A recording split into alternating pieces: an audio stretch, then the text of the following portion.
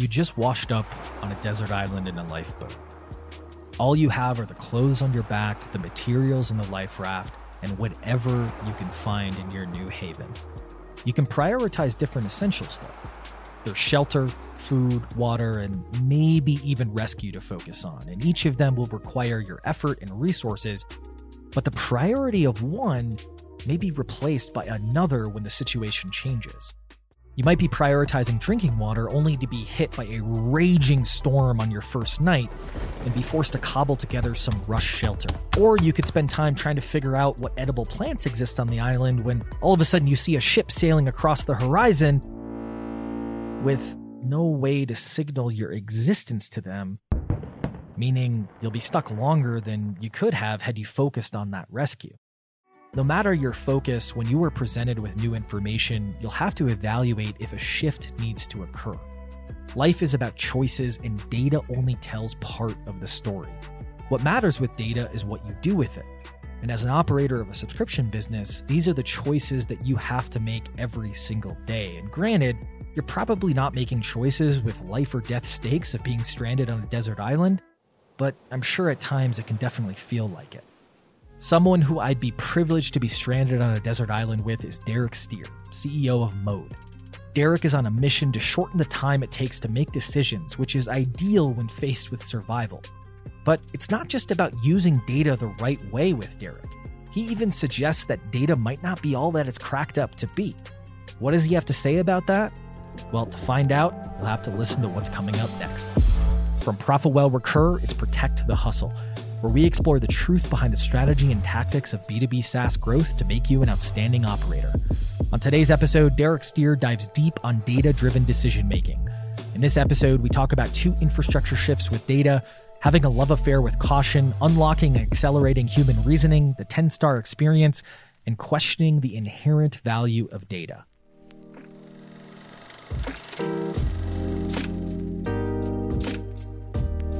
Yeah, let's start off like who you are, what do you guys do? So Mode is broadly within the analytics business intelligence space. We help companies figure out what they should do by making it easier for their data teams in particular to work with data, get it out to the rest of the company, and then facilitate other folks using data really effectively. So the difference between Mode and Tableau or Looker or the folks who have come before us, most of those companies, maybe all, are focused on building software for people who don't want to write code, right?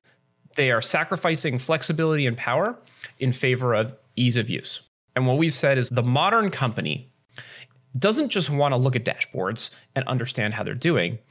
They want to be able to use data to get to the solution to a problem. And that's why they have data stacks. That's why you use Snowflake and you use all the other stuff. That's why you hire a data team, data scientist, analytics, BI, whatever you want to call it. That's why you hire that team to be able to solve those types of problems. And in order for them to do it, you need to hand them a tool that is flexible enough to get exactly the answer that they need for the particular problem that's in front of them.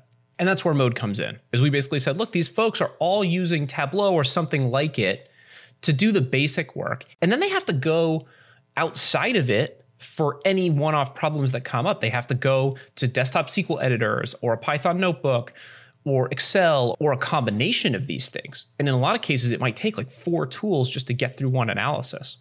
And we said, this is stupid. Doesn't make sense, right? We should be giving them something that they can do both of these jobs in, where all of the data analysis at your company could theoretically happen in this one place. That's what Mode is today. And that's how we grow going forward, is being a place where both the analysts and data scientists and the kind of day-to-day users and consumers can live and get exactly the things that they need. If we take a step back and go to, kind of first principles of this, the data aspects, like you basically mentioned, like you need data to make decisions and these types of things, but that's kind of always been true, right? And what makes now versus 10, 20 years ago or whatever, what makes it so different? Is it just the deluge of data? Is it the problems are bigger? Like how do you think about that from your angle? Yep, couple key events. So in the aughts, what happened was you had Hadoop, and then you had other kind of massively parallel databases like Vertica was really popular. But essentially you had an infrastructure revolution at that time that allowed companies to work with much larger amounts of data and to do it cheaper and faster. That was then eclipsed in this decade by Redshift, Snowflake, BigQuery, who did it even faster and scales differently, right? Like Snowflake, you can scale storage much as you want very cheaply. And the cost equation, especially in terms of maintenance, because like now these things are all cloud-based, you don't have to run them yourself, it is totally different, right? This is two gigantic infrastructure shifts that have facilitated this. The practical application, and I've thought about this a lot recently, is the connection of product data, which is where big data comes from, to revenue data, right? So revenue data, typically, that's like the old case for BI is like revenue data, track your quarterly close, board level metrics, that kind of thing. There's not a lot of data in there, right? So like the big data in the revenue world is like one line per purchase. And historically that wasn't that big until you got to like, companies like Zynga or other mobile social gaming companies with microtransactions, where actually like, Zynga's poor finance team can't use Excel because if they want to put transaction level data in, Excel takes 1 million rows. And that's like, Zynga's doing so many transactions. So at that time, Zynga was one of the leaders in how they use data, and they built all these great internal tools. The stuff that, inspired Mode, really. They did it in order to get beyond the basic limitations of software that they had before, because Vertica can now handle lots and lots of data. It was fast. They built some lightweight tools on top of it. So they were able to do that in the first place. But also, they wanted to join that revenue data against product data. So they had started with tools like Vertica, with tools like Hadoop. They were able to capture enough data about what people were doing in the product, every single click. And they were able to run A/B tests across this really broad audience and then tie that to what purchases people are making, such that they can make product decisions based on the revenue outcome. That's the big innovation, right? Like if there is a key thing that happened around that time period that completely changed the world of business intelligence away from, simple drag and drop stuff being satisfactory, it's the fact that you can now measure your product, tie it to revenue, and understand the dynamic there. Take it even further, it's probably also marketing data, right? So it's not just product data, but it's also like up funnel data. Like, do you think about that as well? Or is it, I guess it's not really an interesting conversation around was product data better than marketing data, but I guess where do you put it in the context of this? So I think marketing data didn't necessarily need this. So, what's interesting is like Druid, for example, is a database that was developed by a company called MetaMarkets for marketing applications. And what it does really well is it does aggregations of aggregations super fast, right? So that's exactly the way in which you look at marketing data, right? Like aggregate all the clicks for a particular ad, and then you aggregate that again by time period or by cohort or whatever you want, right? So the technology that a lot of people use for generalized BI applications came from the marketing world. The thing about marketing data is that the structure doesn't change much. If you think about campaigns, most of the time people are using UTM parameters to specify, campaign IDs and all the various IDs in that hierarchy. And it's the same at pretty much every company, right? It's like just a standard way of formatting that data. That's actually a good case for traditional drag and drop tools because the data structure never changes. Once you define your data model, it's constant. And so you can just get a lot of value out of traditional tools. So for marketing data in isolation, I actually think the tools that we had 10 years ago were probably pretty good, if not quite good. Where the rubber meets the road or where they become inadequate is in tying that back to other things, right? So if you want to know, like, people who come through this channel, are they more inclined to go down this particular product path or this other particular product path? Those are the sorts of questions that you can now answer that you couldn't answer before. So it's less about the specific type of data and more about the integration of data across different parts of the user lifecycle.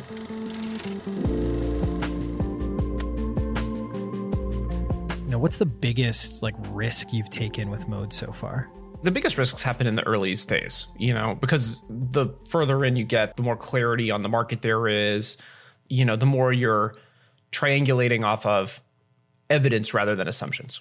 So I think the two big risks are, number one, just like leaving a cushy job at Microsoft. My co-founders and I were at Yammer, acquired into Microsoft, making a bunch of money, could easily have stayed and decided not to. And the reason that we decided not to was just that we were so passionate about it. I think we were all super excited to do this and really saw the opportunity.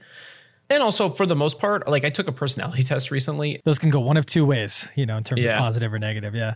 The caliper assessment, one of our board members is really into it. And so I took it just to kind of see what it was about. And I scored basically a 0 on cautiousness.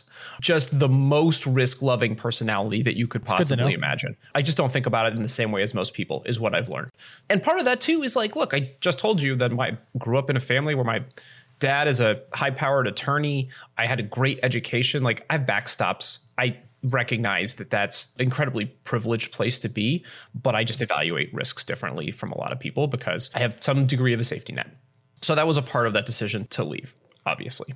And then the other one, we did something that in retrospect, I would not have done again. And if I were to start a second company, I would be focused in a way that would eliminate this type of error, which is when we first started, we thought there was a big opportunity for open source data analysis, kind of in the way that that GitHub was doing for software development. So, this is back in 2012, 2013. It's just becoming clear that GitHub is at escape velocity. The notion of harnessing an open source community and then building a commercial business around that, it felt like a great idea. And businesses solve the same types of problems over and over. So maybe we can get people sharing their models across businesses and that can create some kind of open source groundswell that will lead to the type of business that GitHub has. And it turned out to not work. The thing that I realized here that was the mistake was GitHub was solving a problem in open source. There was a big open source community that was already doing their thing. GitHub was just helping them make their lives easier. There's not a community doing that in the data world, right? People are not sharing models in the same way today. There are folks who build, you think about Prophet, for example, coming out of Facebook, the Python library. That is an example of how people share modeling, right? They share packages that you can incorporate, if you want to layer on top of pandas and the other kind of common stuff that people use in the data science stack. That is a way that they do it. But that also lives on GitHub, right? It's closer to software development than it is to what we had originally imagined. So this was a pretty big failure for us, and we moved away from it kind of consistently through Mode's lifetime. It wasn't something that we had validated a customer need for. It was just a vision that we had, and we started building toward it. And that, I think, it was a risk that did not pay off. Yeah. No, that makes sense. But it is one of those things that's hard to see that before it happens. Just because the assumptions you made seem like the right ones. I was going to say, I think it would have been easy to see had we bothered to check. We really were heads down this. Sure. This is why we want to start the company, because if we could do GitHub for this, it would be huge. Data.world is another company that has taken a slightly different tack on this, but similar goal. And I think they've moved away from it too, right? So we haven't been the only ones to try this. Other people have had this same vision, and it's just pretty consistently clear that the community isn't naturally moving in that direction. Yeah. What was David Sachs like? Just fun question. Yeah, I'm actually surprised that he has taken a little bit more of a public persona. And I guess that's part of just branding yourself in venture world. Because he's not that guy. And I think the fact that he took the number 2 job originally at Zenefits kind of speaks to who he is, which is that he's a builder. He understands very much how companies work and how to build. There are few people with the kind of single-minded focus that he has on just building things and doing it in the right way. And he's got the right blend of listen to the market, but great intuition on his own. He's an intimidating person to work for sure, because he could do most jobs at a company at an extremely high level. At Yammer, I sat in very few meetings with him. We were separated by a couple layers of management. When he invested in Mode, I learned that he had thought highly of my work and understood that I had done a good job and that my co-founders had done a good job at Yammer. And for me, it was a little bit of oh, really? Okay, that's great. I think super highly of him, and I love having him as an investor and to be able to bounce stuff off of it occasionally.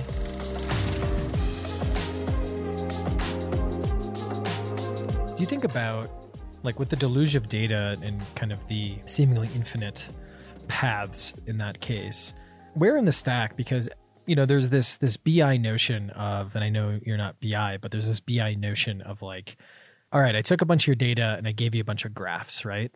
And there you go, solved your problem, right? And I don't want to name names because some of them you compete with, some of them you don't, and I'm not sure which one's in which bucket. But when you think about that kind of solution of, let's say, the first wave or second wave of BI here, was that the right move? Is that move dead over time? Or is it more we're going to a world where people will actually learn to, interface with the data in a way that, is a little bit more technical where they are now, but isn't quite the like drag and drop, like let's just set up a bunch of graphs, kind of concept. It's a tremendously complex and broad question. Intentionally broad. So I think a couple of things are happening. Everyone is developing a greater technical facility, both in the way that they work with data and the way that they work with any type of automation. So, students today learn how to program. I have a 2-year-old. I have every expectation that she will be an outstanding programmer, regardless of the occupation that she chooses. Like, she could go be an artist, but like, I'll make sure that her primary education includes like computer science fundamentals and the ability to actually go code up a website if she wants. What that means for data professionals is specialization, I think. Certainly, there will be very specialized fields like computer vision, for example, where people will do PhDs and continue to do advanced research.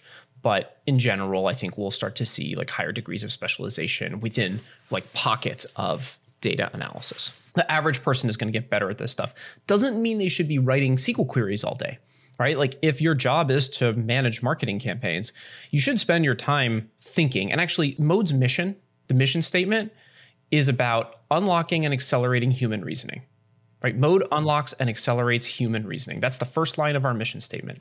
And the reason that that's the first line is there's a thing that humans can do that machines can't and won't be able to do for a very, very long time, which is think through problems in a creative way. Like lateral thinking is a human skill that's very hard to automate.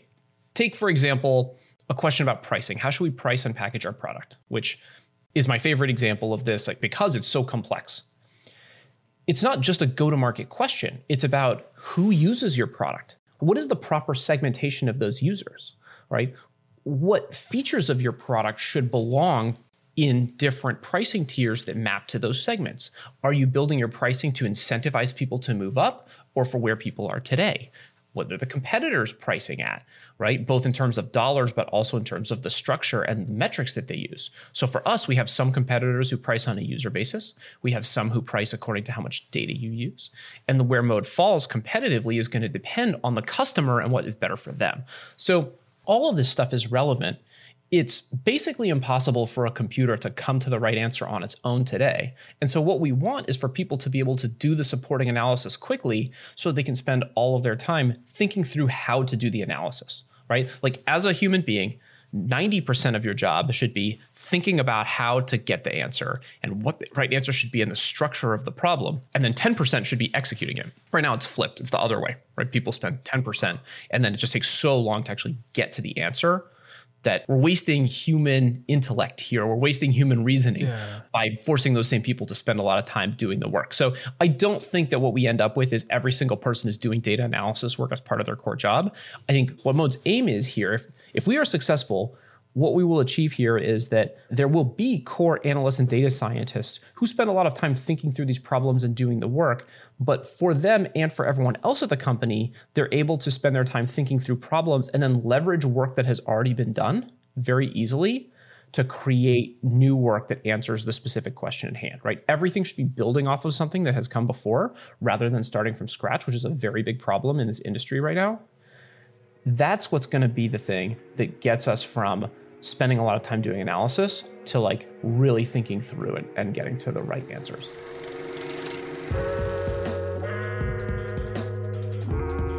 On that point, right, there's the hierarchy of data analysis, right? And I forget who came up with this originally, but you have data analytics, insights, outcomes, right?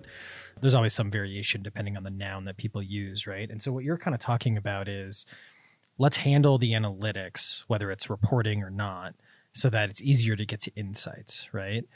Do you think that there's something else besides like infrastructure that helps us bridge that gap quickly? Like, is there some other advancement that comes with data? Is it, I know everyone goes to AI, right? AI is like the magic thing that's going to solve everything, right? Theoretically, and also bring the end of the world. But what's your kind of take there on like, how do you bridge that gap without just infrastructure? Or maybe the answer is just infrastructure. What does infrastructure mean to you exactly? So if you think about, like you said, the 10 and 90%, right? Right now, it's either for some problems, you have to use multiple tools. For some problems, like you just don't have like the right database structure figured out for the actual data to be stored or, easily retrieved. You have to layer a reporting tool on top of it sometimes. Sometimes you have, you have to know SQL, or you have to know Python, or you have to know something else. Like, in a very broad sense, this is all like infrastructure, right? Like, how do you make it easy to take the data and turn it into analytics, and then you as a human kind of like figure things out? But like, is there something that helps bridge that analytics and insights bridge a little bit easier, do you think, besides just better infrastructure? If it's okay with you, I think I'd prefer to tell you why we've taken the particular tack that we have. In doing so, I'll give you my opinion on infrastructure. That's great. Yeah. Yeah. You know more about this, so much more about this than I do. So it's great. Maybe a couple of years ago, I listened to Brian Chesky on Reid Hoffman's podcast. He talks about the 10-star Airbnb check-in being like, you get off an airplane and the red carpet is rolled out and there's 1,000 screaming fans and it's, fantasy land, right? Like, when I think about my Airbnb experience, I never even consider that. But hey, it's possible. And theoretically, it's possible. And so that's where we're going to set the benchmark for the best. And then we're going to work backward from there and figure out how close we can get. I really love this framework. And so I apply that to Mode. And I think most people would agree with me that the ultimate data analysis software is something that looks like Google, where you just type in a question and instantly you get back the answer. Sounds great, right? So then how close are we? Well, let's take ThoughtSpot, okay? So ThoughtSpot seems to agree with this in principle, because if you look at their interface, that's what it looks like. It's a search box.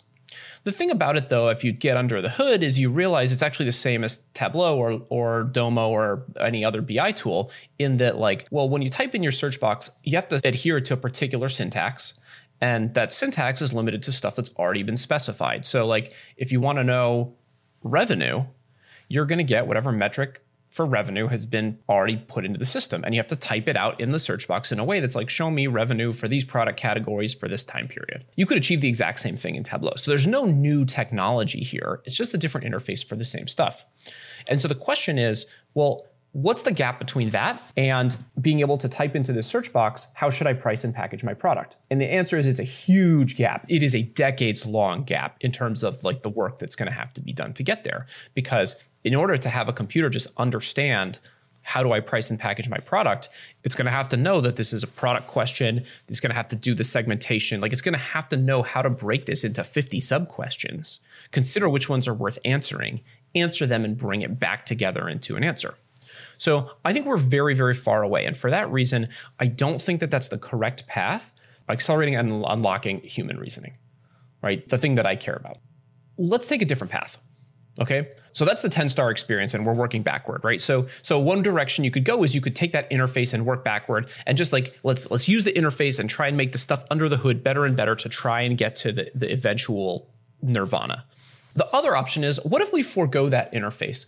What's a different interface for this? And management consulting, I think, is a very good one, right? Management consulting, you can give it the question. It's much slower than ThoughtSpot, but you can get the answer to exactly the question that you've asked. You get very detailed explanation. It's just slow and expensive. But that's where Mode is optimizing, right? So like, okay, what's the cheaper version of management consulting? Just hire them yourself, right? Build your own data capability at your company, analytics, data science team, whatever it might be. Great, that's a start. Okay, then what? How do we continue to make that angle better and better such that you get the feeling of, I'm going to ask a question and I'm going to get back an answer instantly? I don't think I'm giving anything away here by saying this, but this is a little bit the Mode secret sauce. The way to make that a great experience is very similar to Quora. Quora nails this, right? You want to go to ask a question in Quora, you type in a question, and what they do is they say, oh, well, someone else asked that question already, and it's been answered by like 4 experts. So here you go. Great, that's the fastest way, always, right? Oh, there's no answer to that question yet? Well, if you'd like to ask it, here you go. And by the way, we'll recommend some experts and go ping them so that maybe they can answer it for you. This is how data analysis should work at the company, right? Like, oh, you have a question? Well, here's 3 dashboards that might give you some indication, right? Here's an analysis with some narrative in it that was done last year. Like, you want to know about pricing? Here's the last pricing study that got done. Here's the relevant dashboards that are connected to that. Here are the people at the company who are experts in this if you want to ask a question. Like, that gets you a long way. You can borrow that and take it a little bit further. And so from my perspective, the closest that we get to that 10-star experience at the moment does not look like ThoughtSpot.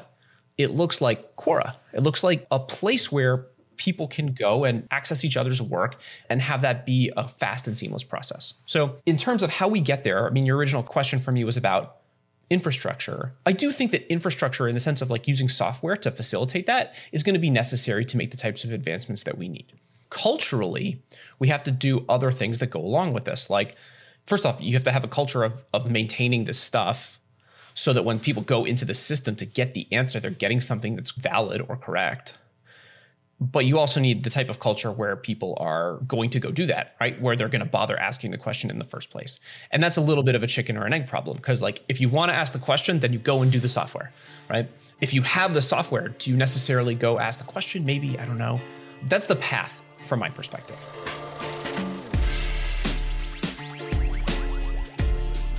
Not to take something you said previously, it's kind of like instead of just going this linear path and that taking decades, you're kind of skipping to the end a little bit. Where I think a lot of like BI and reporting tools have gone wrong is kind of, hey, data's in one place. The customer support rep can pull whatever data he or she needs, right? And there's a bit of an education and a little bit of that culture gap that you're talking about that I think takes place inside an organization where, as you said, there's some people who should be specialized and can answer any question like the management consultant. And then eventually there's enough iterations where that support rep can ask a question, maybe find what they need or maybe find something that's, updated consistently. And then if not, still go to that specialized group to find that particular answer. The core of metaphor, I think, is perfect because I think too many people have taken I don't know what the alternative metaphor would be, but too many people have taken hey, you need a BI tool? Here's basically, a data lake and then some SQL queries on top of it, which, is not quite the answer. I think there is an important thing here, which is I don't believe that data is inherently valuable.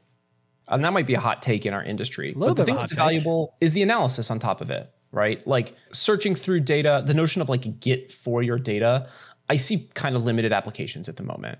There are applications, but they're mostly in the machine learning world and other more advanced applications. In terms of understanding what's happening at the business, the thing that matters is the real kind of atomic unit is analysis.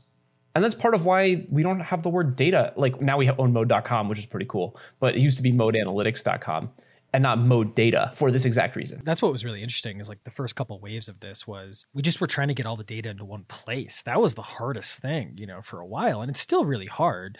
But now it's, how do we actually make this useful? Like, it's not a hot take to me, the whole fact that data is inherently useful. It's the analysis, it's the insights, and then ultimately what you do with it that ultimately is so powerful. I guess what I'm curious about is like, you kind of explained this before, but like, what do you think about from a cultural perspective? How do we need to shift? You mentioned, your daughter is going to know computer science, right? And how does a company get beyond like, all right, the board said we need a BI, tool. Let's hire an analyst. Let's throw a tool in there and check mark. We did it and it'll be hopefully useful, right? Like how do we get beyond that to, hey, let's be really thoughtful about this, even if we don't have enough knowledge to really like make the decision ourselves because maybe we don't have a BI team or we, have engineering, but not really data science. Like how do we get there?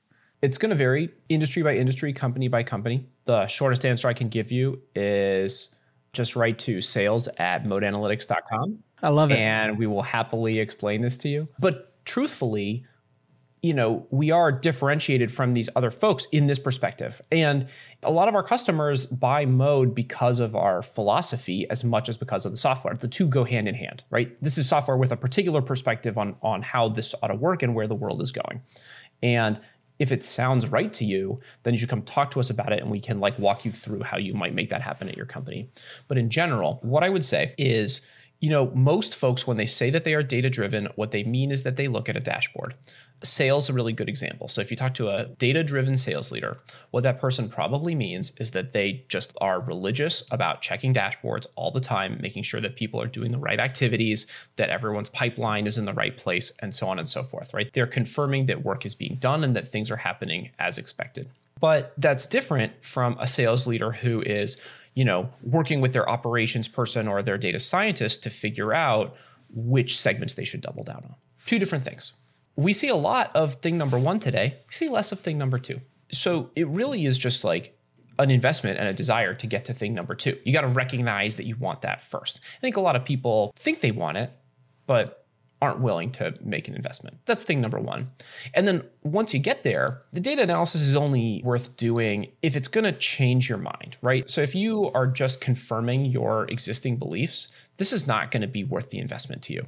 You need to be ready to make decisions that feel uncomfortable as a result. And in fact, if all you're going to do is confirm your existing beliefs, don't do any data analysis at all, because it's just going to slow you down. You'll move faster if you don't do it, right? So if you intend to just go on instinct, throw it all away. What's really interesting about that is, I think, for one, I don't know if there's enough education about, if you are not like a data centric or data scientist or someone who at least appreciates that, I don't think there's enough education on trying to train those types of folks to interact with the BI team, et cetera. And that's why there's this gap sometimes between like, oh yeah, we need this, and I guess, we'll figure it out. And a lot of it ends up also being like, exactly like you said, it's because they're not actually willing to use it, and they're just kind of checking a box, if that makes sense.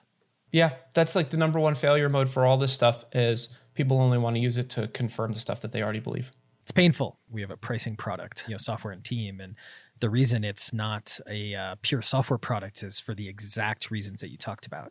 We tried to do a pure software product, then we ran into not only a giant trust gap. They can be told that, hey, you should treat it just like product development or just like marketing development, but oftentimes they don't believe it because they've never done it before and it feels weird and they have anxiety over it. But the other reason is because it's a really hard problem to have unless you like chunk it down into like smaller products to handle certain things, right? But we've had that plenty of times where like someone brings us in because the board, they install the product, all these other things. And then we have dead to rights, the right analysis, like just perfect, picture perfect data, statistical significance, and boom. No, we're still going to go with this. Like they just never were willing. They were just kind of checking the box. And so it gets interesting. I do wonder how much that will change, candidly. I mean, people are people. They want to trust their own opinions. I'm told founders in particular are really bad about this. We have customers like DoorDash and Lyft and Twitch and Anheuser-Busch on the enterprise side, Bloomberg, big companies that have really thought about how to do business and that are really effective in the ways that they do business. And especially when you look at a company like Twitch, right? Like just super, super focused and super capable in this regard, and has seen real measurable results from certain analyses that they've done. That's what spurs it forward, right? And people recognize that the best companies do this stuff. I mean, like you take Lyft, for example. And my understanding, having not worked there, but my understanding of the business is that like the caliber of the business depends on how good they are at data science, because, their margin is about how accurately they can predict the cost of when you call your ride, having that person get to you and then take you where you're going. Yeah. It is kind of interesting too, because I find myself asking like, does this need to change? And I think intuitively, no matter the market, is going to kind of drag you kicking and screaming unless you essentially have enough money to guess and check, or enough time to guess and check. But even then, like there's going to be a point where competitively it's just going to get that you can't do that, because there'll be enough other people either doing this or with the money or with the time. So I don't know. It'll be interesting, because it's a human problem. It's a confirmation bias problem that we've been fighting for millennia at this point. So we'll see. Awesome, man. Well, wrap things up. Like, where can people find you? Anything else you want to plug? All that kind of fun stuff? Sure. If you want to reach me, my email address is Derek, DEREK @modeanalytics.com. I am on Twitter @DerekSteer. I'm not really on Twitter, but yeah, you can hit me up. I'll respond if you hit me up. Obviously, if you want to check out Mode is at mode.com. And like I said, if you're interested in these questions for the sake of your own business, trying to improve your maturity in the way that you work with data, or even just like, want to talk to some folks who have seen what great looks like, feel free to reach out and we'll be happy to help out however we can. That's awesome. You guys have really good content just around not only like the nitty gritty stuff, I think, like if you're an actual, data scientist or someone of that sort, but also for someone who's more of a business focus that isn't as strong, but, can kind of educate you on it. So I would check that stuff out. Awesome, yeah, Derek. Thanks. Appreciate it, man. All right, Patrick. Thanks, man. Thanks to Derek for lending his time to the podcast. Now you have a clearer picture of how to make data-driven decisions. In this episode, we talked about 2 infrastructure shifts with data, having a love affair with caution, unlocking and accelerating human reasoning, the 10-star experience, and we questioned the inherent value of data. Oh, and if you want to support Profitwell and the show, we would appreciate it if you left a 5-star review of this podcast or the equivalent rating wherever you listen and watch. The podcast gods tend to like that type of thing, and we like to appease the podcast gods. Thanks for listening. Make sure you subscribe to and tell your friends about Protect the Hustle, a podcast from Profitwell Recur, the largest, fastest growing media network dedicated to the world of subscriptions.